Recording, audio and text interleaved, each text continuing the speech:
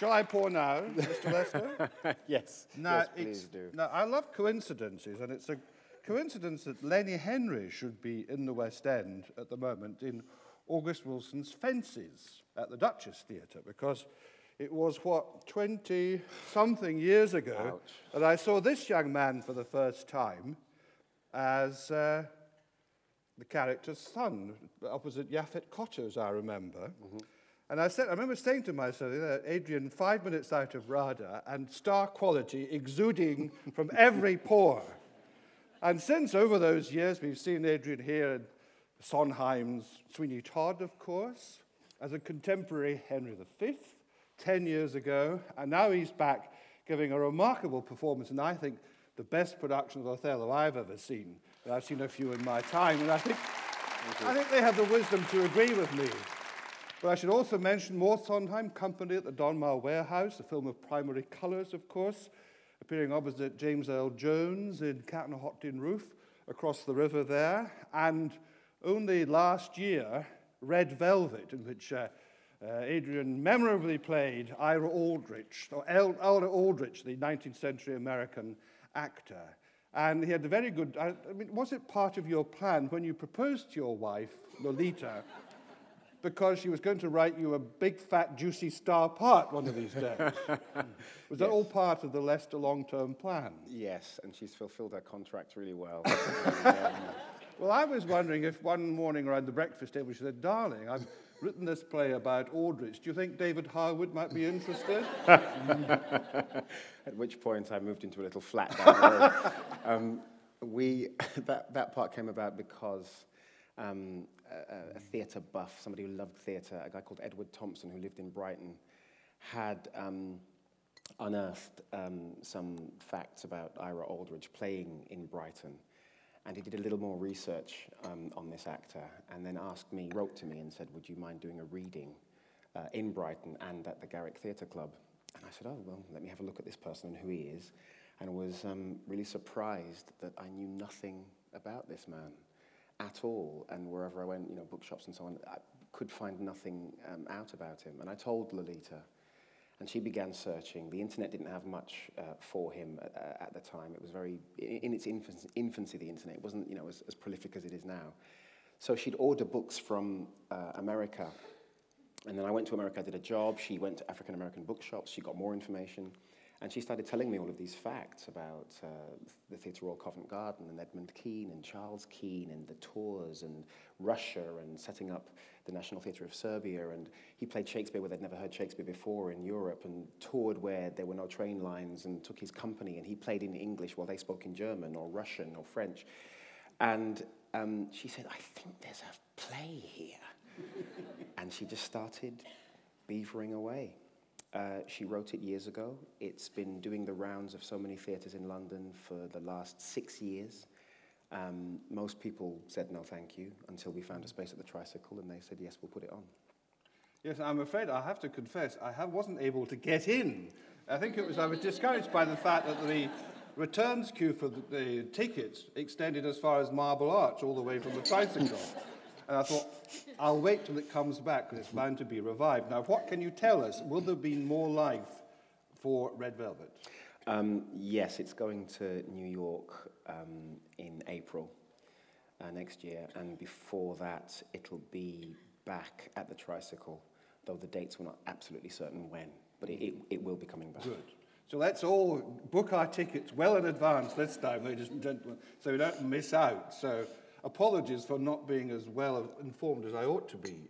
But I imagine there's a fair bit of Othello in Red Velvet anyway.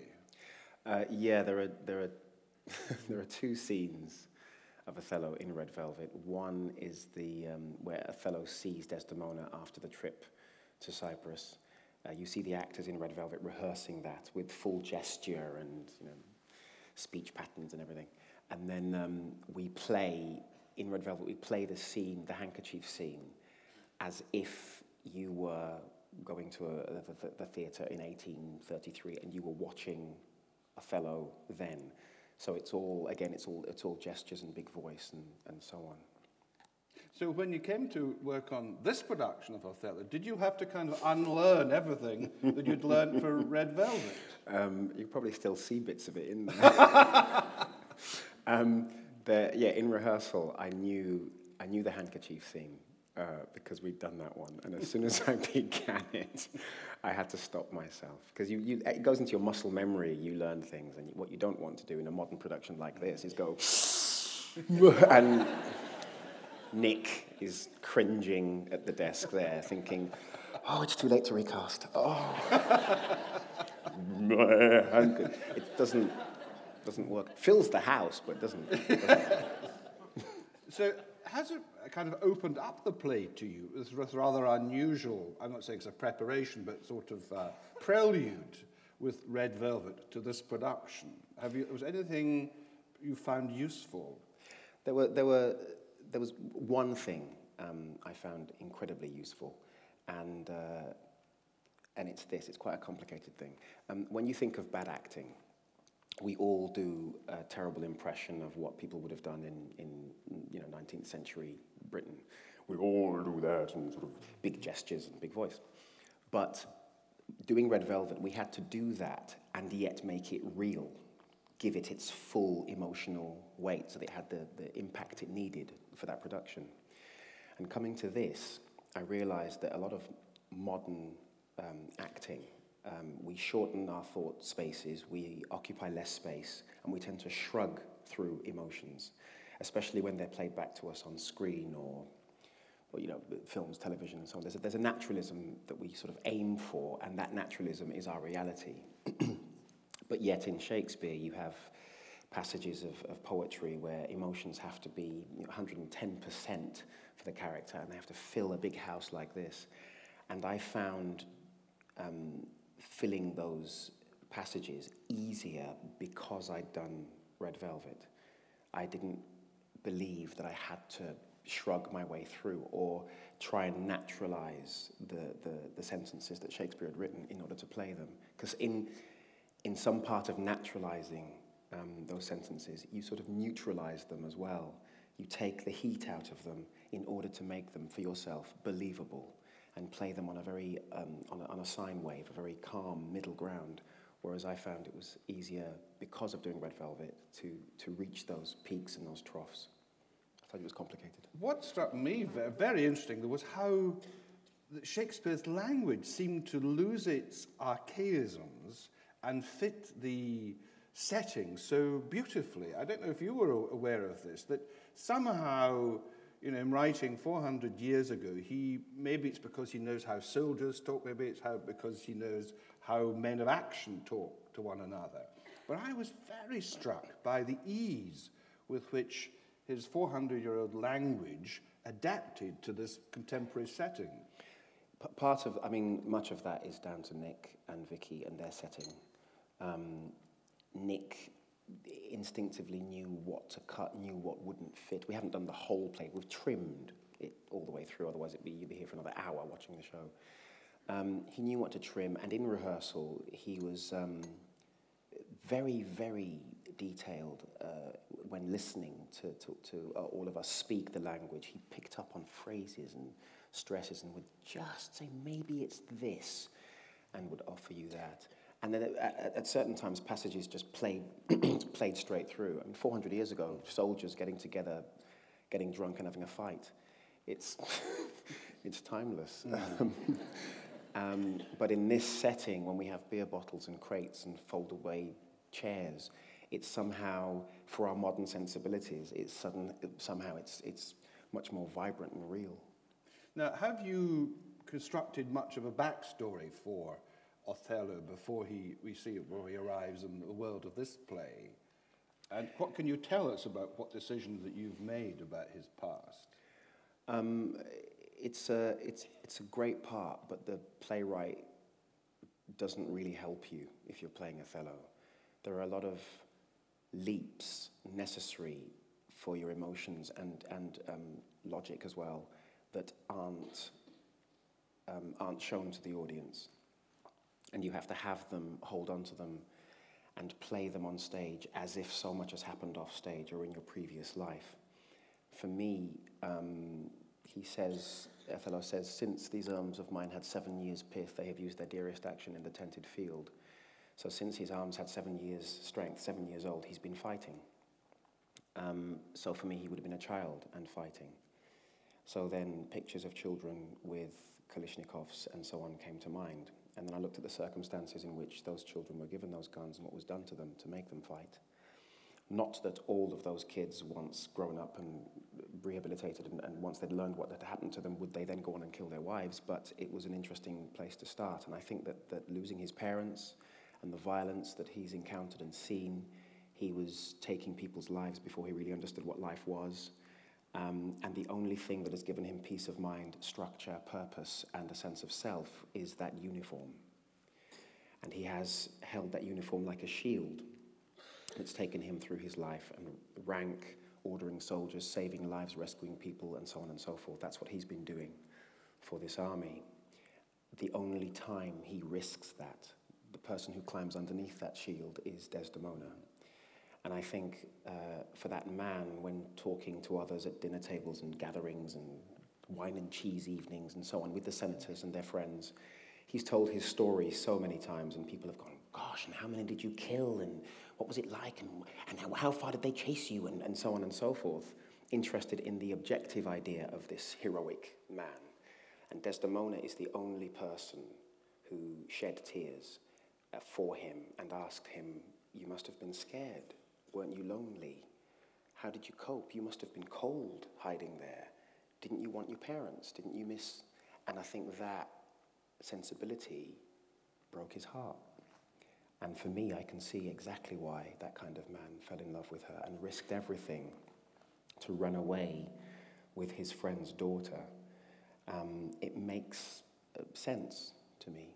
Although the way you're introduced to that in the play is through Iago's eyes. So again, the playwright doesn't help you. He has this bigoted, jealous man introduce you to this love, and you're supposed to see through that and see that there is something very, very fragile and very honest and very truthful there.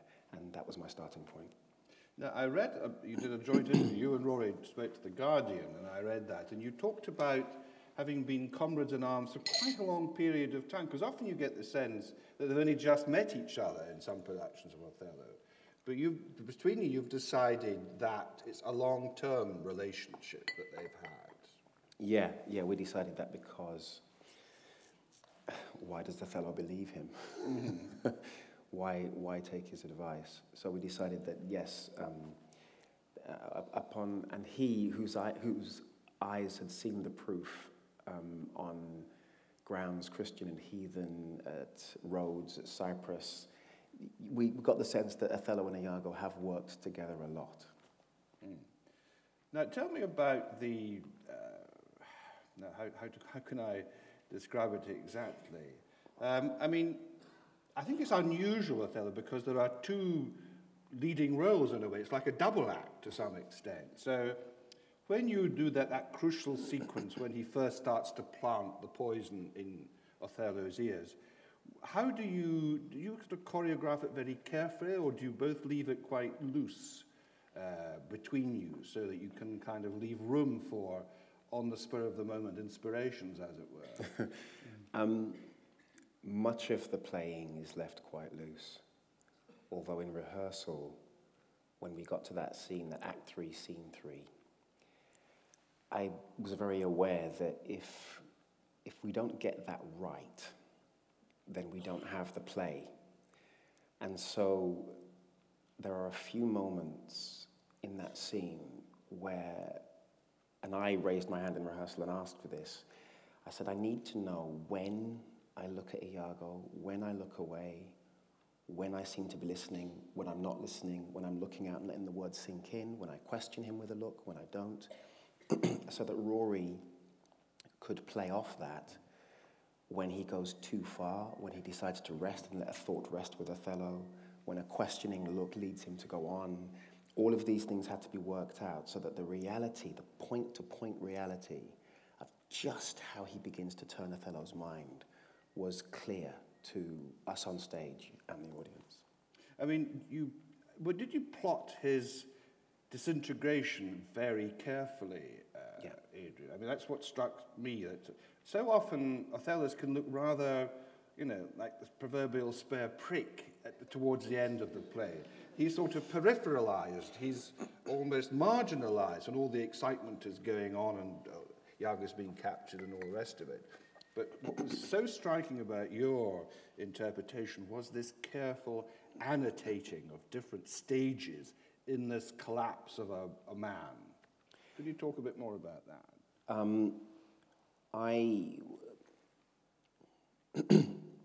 I think a perception of a person's character is something that happens external of them. And if you try, in portraying a character, taking on a character, if you try to sort of make a conscious decision to play only this and only that, and bring this down and bring this up, in order to make a logical sense of a person, what you end up doing is you only play the middle ground of a human being, because what you play is conscious. It's consciously applied. And so what I tried to do was to make sure that when Othello spoke of love for Desdemona, he truly loved her, and I would occupy that space and let that live, and not think about 3 lines later where he expresses disgust for her. I wouldn't try to dampen one in order to make the other live, or vice versa. And then in playing them and forcing myself to go from one extreme to the other again and again and again, what the audience builds up, their picture of character, should be much more than just a middle ground playing. Does that make sense? You play the extremes. If a friend of yours was asking you about another friend of yours romantically, and they said, well, is he an angry person? You would say, yes, he can get angry. But is he a calm person? Yes, he is quite calm. But does he like food? Yeah, he likes food, but he doesn't. But he doesn't like me. Well, he doesn't like me. Everything has a yes and a plus and a minus. Everything does, and so I didn't want to dampen Othello's gamut of emotions in any way. Every scene is played to the hilt for what that scene is. At the end of the play, your perception of his character is an amalgam of all of those extremes, and I think they should be extremes, and that's what I tried to do. How much do you feel that Shakespeare inherently sympathizes and empathizes with the outsider in this society, i.e. Othello? Because there are one or two remarks in the mouths of other characters which would be construed today, certainly, as racist remarks. But is it a bit like his view of Shylock, in that he uses the sort of prejudice about amongst all the other characters about Othello, because he wants to make it truthful, but also because he feels inherently sympathetic towards a character like Othello, who is an outsider in this society? In this play, Shakespeare gives Othello the most beautiful poetry concerning love that I've ever heard. He gives him an eloquence and a beauty of soul that serves to work at odds with the perceived image of this man stealing this young woman and running off away without her father's knowledge. And as much as Iago is given, before you see Desdemona or Othello, Iago is given the lines of the black ram topping your white ewe, making the beast with 2 backs. You're before your daughter makes grandsires of you, and animals and all this animal imagery, before you even see Othello. And then when you meet Othello, Shakespeare gives him this beautiful speech, all in iambic pentameter, and pushes and pulls your sensibilities and works on you, creates a dramatic and empathic tension within the audience. And he works on that throughout the play. And if we can get to the point where Othello can kill Desdemona, and as brutal as it is, there is some part of you that feels sympathy for him, and especially for her. If you can still feel sympathy for him at that point, then I've done my job, because I think that's what he intended. I mean, how aware were Shakespeare's audience? Because there were black people in Elizabethan England.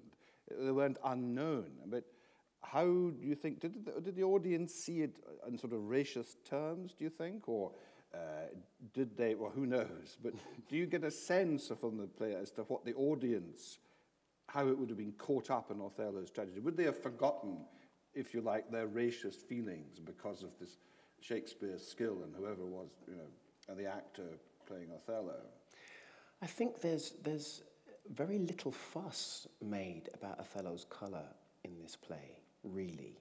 None of the generals, none of his superiors make any fuss about the play. Brabantio does, but that's after Othello has done something wrong in Brabantio's eyes. He's taken his daughter, and then the colour vindictive comes out. For Emilia, he's an amazing officer until he does something wrong, and then the vindictive and the racial stuff comes out. For Iago, he is honest Iago. He is a trusted soldier, and he's trusted for a reason. We can't think that Iago spends all his time doing this because over the years they've known each other. Something would have been found out. He is a trusted officer, and what I love so much about what Rory's done is that if you play Iago as a moustache-twirling villain, then everybody who trusts him, everyone who says this is a really straight, fine, upstanding bloke, you can really trust him, looks like an idiot. And Rory hasn't done that. He's done something much more chilling and deeply psychological with the character so that you can understand why people would say honest Iago, because he looks and sounds like he's giving straightforward great advice. And underneath that, he's pulling at the audience and dissembling everybody. I think the audience racially would have had the same thing happen to them. I think they were obviously, because Shakespeare uses it for dramatic purposes, they were obviously aware of all of the negative associations of colour and the prejudice that existed, the racism that existed, and he's this and he's a heathen and so on. But the quality of a person's thought, what they say and what they do, seem to matter much more to that audience than we think it does. I get the sense this is the most demanding part you've ever played. Have some more tea. Yes. Has it got the vodka in it? Yeah, it is. It's a bit of a mountain every time I do it. Mm-hmm. And that's a cliche. It really is. But it's difficult. It's difficult. The first 20 minutes are good. That's fun. Oh, it's great. Yeah. I'm just in love.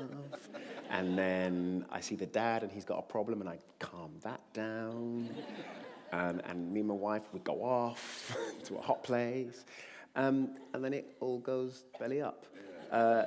And it's at that point, from Act 3, Scene 3, when Iago begins to spin the web of lies with Othello, from that point on, every actor's muscle that I have has to be absolutely in focus so that I don't miss anything that's vital and make sure it all comes through and into the audience's eyes for the play. And do you feel after every performance that you've got to the summit when you come on for the curtain, or have you only managed halfway up and the crampons have gone flying into the unknown below you? There have been a couple of performances that I'd like to do again. And it's just me, it's just my thing. You think, I didn't actually manage to hit that right and so on. And the great thing about Shakespeare is I could do this for a year. Nearly am. But I could do it for a year every night and still every night be working on trying to make some passage, some aspect of the character, something he says, even clearer. I'd always be polishing and tweaking and refining certain moments just to make the language work better. And then there are some nights I go on and I think, that worked, that's the best I've ever said, that line. And you try and repeat it the next night and it goes, yeah.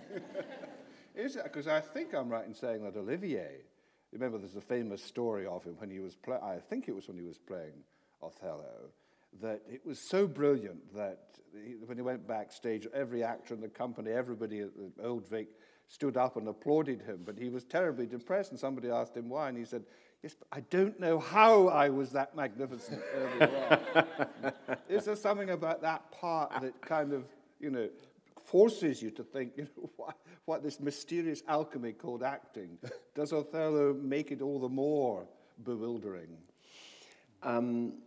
It kind of does. I can't claim to having people clap backstage when I exit. In fact, if I say it loud enough, maybe some of them will hear the actors. I thought it was in your contract, Adrian. And tonight, when me and Rory go off, they'll be there going, "Oh, you are welcome." I don't know. There is something.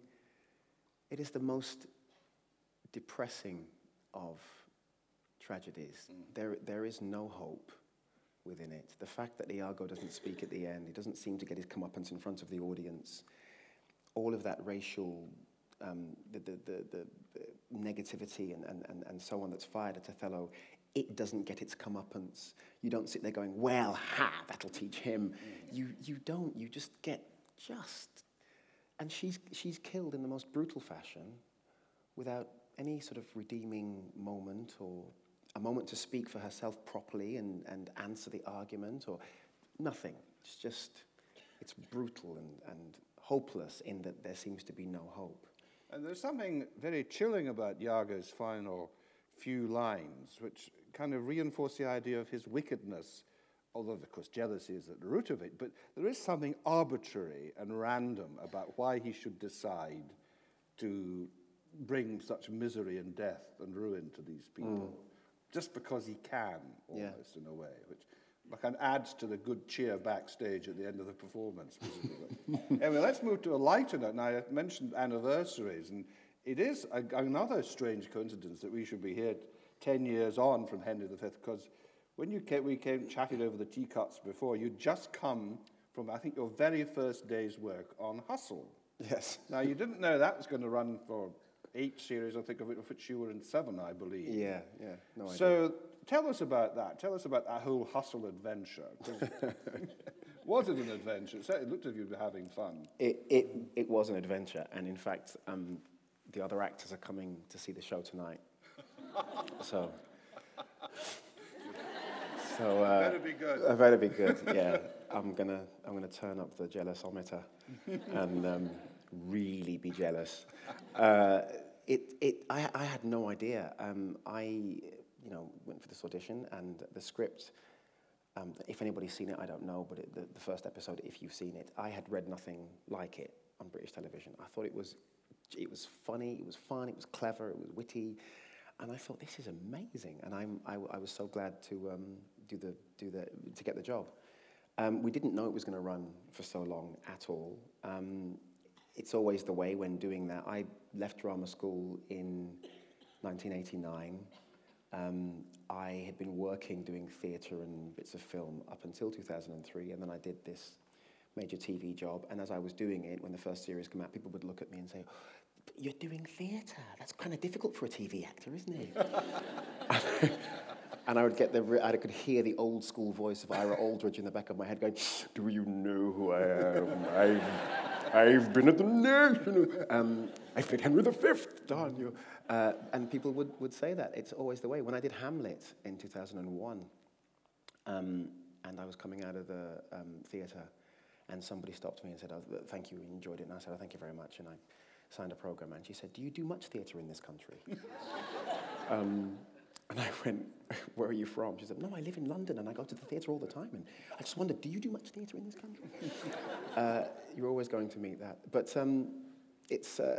Hustle was great. Hustle was great. And I had been quite happily working a lot before doing that. And as soon as I did that, suddenly people wanted more autographs, or people would shout out in the street, "I'm Nicky!" Which I love. It was, you enter a sort of a level of notoriety that was, I found quite scary. I mean, it was very seductive. It was Friday night escapism, beautifully photographed and lit, so it was very glossy looking. You were all very beautiful people in sort of the height of fashion. Stop it. And in a way, he was like a Robin Hood. Yes, He was a grifter, obviously, but he almost always ended up, rewarding the deserving person and bringing the villain bang to rights. That's right. Unlike Robin Hood, that they sort of kept half the money. But yes, well, that's because they all seem to live together. I could never quite work out, because nobody ever cleaned the toilet or paid the gas bill or went. Presumably, it was waitress. Maybe you had it delivered on Ocado or something like that. all those kind of domestic things are often, did I miss anything, or was it just part of the fantasy? No, you don't want to see that. It's all sleight of hand and clever dialogue, and that kind of reality was missing from the show on purpose. Yes. And the idea was, we do what we do, and if you want to make it something else, then we should make that something else, or people can turn over. But Hustle was definitely for the sleight of hand, the escapism. A lot of people watched the program trying to guess before it came up how they did it. And a lot of people said to me, they'd text me and say, you got me on that one. I thought it was this, but it wasn't. And I kept thinking, it's just a show. Just relax. It's all made up. The relationships had to be true. The characters had to have truth. The situations had to. And that's what I thought it was so successful. And it was the fine line it pursued between, as you say, the glossy fantasy, but also the truth about people coming together, friendship, and all the rest of it. I mean, you directed, was it more than one episode? I saw one episode you directed. Did you direct more than one? Just the one. Just the one. But how was that? Did you enjoy that? Was it a new experience for you? Yeah, loved it. Loved it. I spent, in order to have me direct the episode, they had to Tony Jordan, brilliant writer, knew that Mickey couldn't have the same amount of screen time that he normally has because it would be impossible for me to direct and act it and so on. So they arranged for Mickey to be kidnapped and shoved into a boot of a car. That's right. And the team spend all their time trying to get Mickey back. And it's a double cross and a triple cross with paintings and things. But I had to direct myself in the boot of a car, which was really interesting. How did you manage to get the viewfinder in there? I couldn't get the viewfinder. I sort of would shout cut and come back and watch myself. I had my hands tied behind my back. And at one point, I thought, I wish there was an on-set crew watching this, because I had my hands tied behind my back, and I'd go, okay, cut. And I'd run like this over to the monitor and go, can you play that back? Press play. And I'd press play, and I'd watch it, and I'd go, okay, that's good. Go from the other angle. We'll go and do it again. Come on. I had my hands. And they got me, and they shoved me into the boot of this car, and they slammed the lid. And of course, on set, the director shouts, cut. And I thought it was so funny, I tweeted it. Everybody who's tweeters out there, you know this. Hello. So I was in the boot of this car, and I waited and thought someone's going to shout cut. And they were still rolling. And the actors outside started improvising. And I was in this boot. And I went, tape over my mouth as well. And they couldn't hear. And then there was laughing. I heard laughing. And I thought, okay, they're going to leave me here for a while and just see how long it takes till I pass out. And then someone said, I think he's shouting cut. You're obviously a man of many parts. I mean, are you wanting to explore other areas of your talent now? I want to direct more. I want to experiment with writing and continue acting. And although it seems like a lot, it's still in a very narrow vein of performance. It's just that you've got theatre and TV and film to explore all of those things in. I think anybody in any job, if they kind of prove their worth to management, if you like, they get promoted. They'll get more responsibilities. Maybe the pay will change. They'll be asked to coordinate more and do more, and that continues through any other career. With acting, you there's a little bit of it where you have to sort of promote yourself. If you think you're ready to try something out, then actually it's on your head and you have to just go for it. And the only way you can promote yourself is by saying no to what you used to do before, by gently and respectfully saying, actually, I'm going to really try and do this now and hope it works. And if it works, then you continue. And that's all I've kind of done, really. Well, could I respectfully suggest going back to the musical theatre, which you haven't been in since that wonderful performance as Bobby and company at the Donmar, which for me is a sort of slightly lukewarm Sondheim enthusiast, is praise indeed. So are there any kind of musical theatre parts you've got your eye on? Not at the moment, no. No, but I did Sondheim was honoured at the Olivier Awards, not last year, but the year before. And they rolled me out again, and I sang Being Alive. Yes. And he was in the wings. And I was just about to go on, and this bloke. I felt this bloke beside me, and I sort of thought, who is this guy? And I looked, and it was Stephen Sondheim. And I went, Stephen! Trying to keep my voice down and manly. Stephen, how are you? How was your flight? Hey, it's really good to see you. I still had to go on and sing. And so I said, oh, you don't have to stand here. You can go over there and sit down and wait till they're ready. And he said, no, it's great. I'm fine here. And he was looking on stage. And then they said, and Adrian Lester's going to sing Being Alive. And I came on and went, and sang. And when I looked to the left, he was there. And I sang it. And then after that performance, and it went well, my agent, I felt like she grabbed me by my ear. She pulled me to one side and she said, we are not letting another year pass without you appearing on stage singing a song. Again, you have to do a musical. And I went, okay. She calmed down afterwards. I have no plans to do that at the moment. I do like singing, but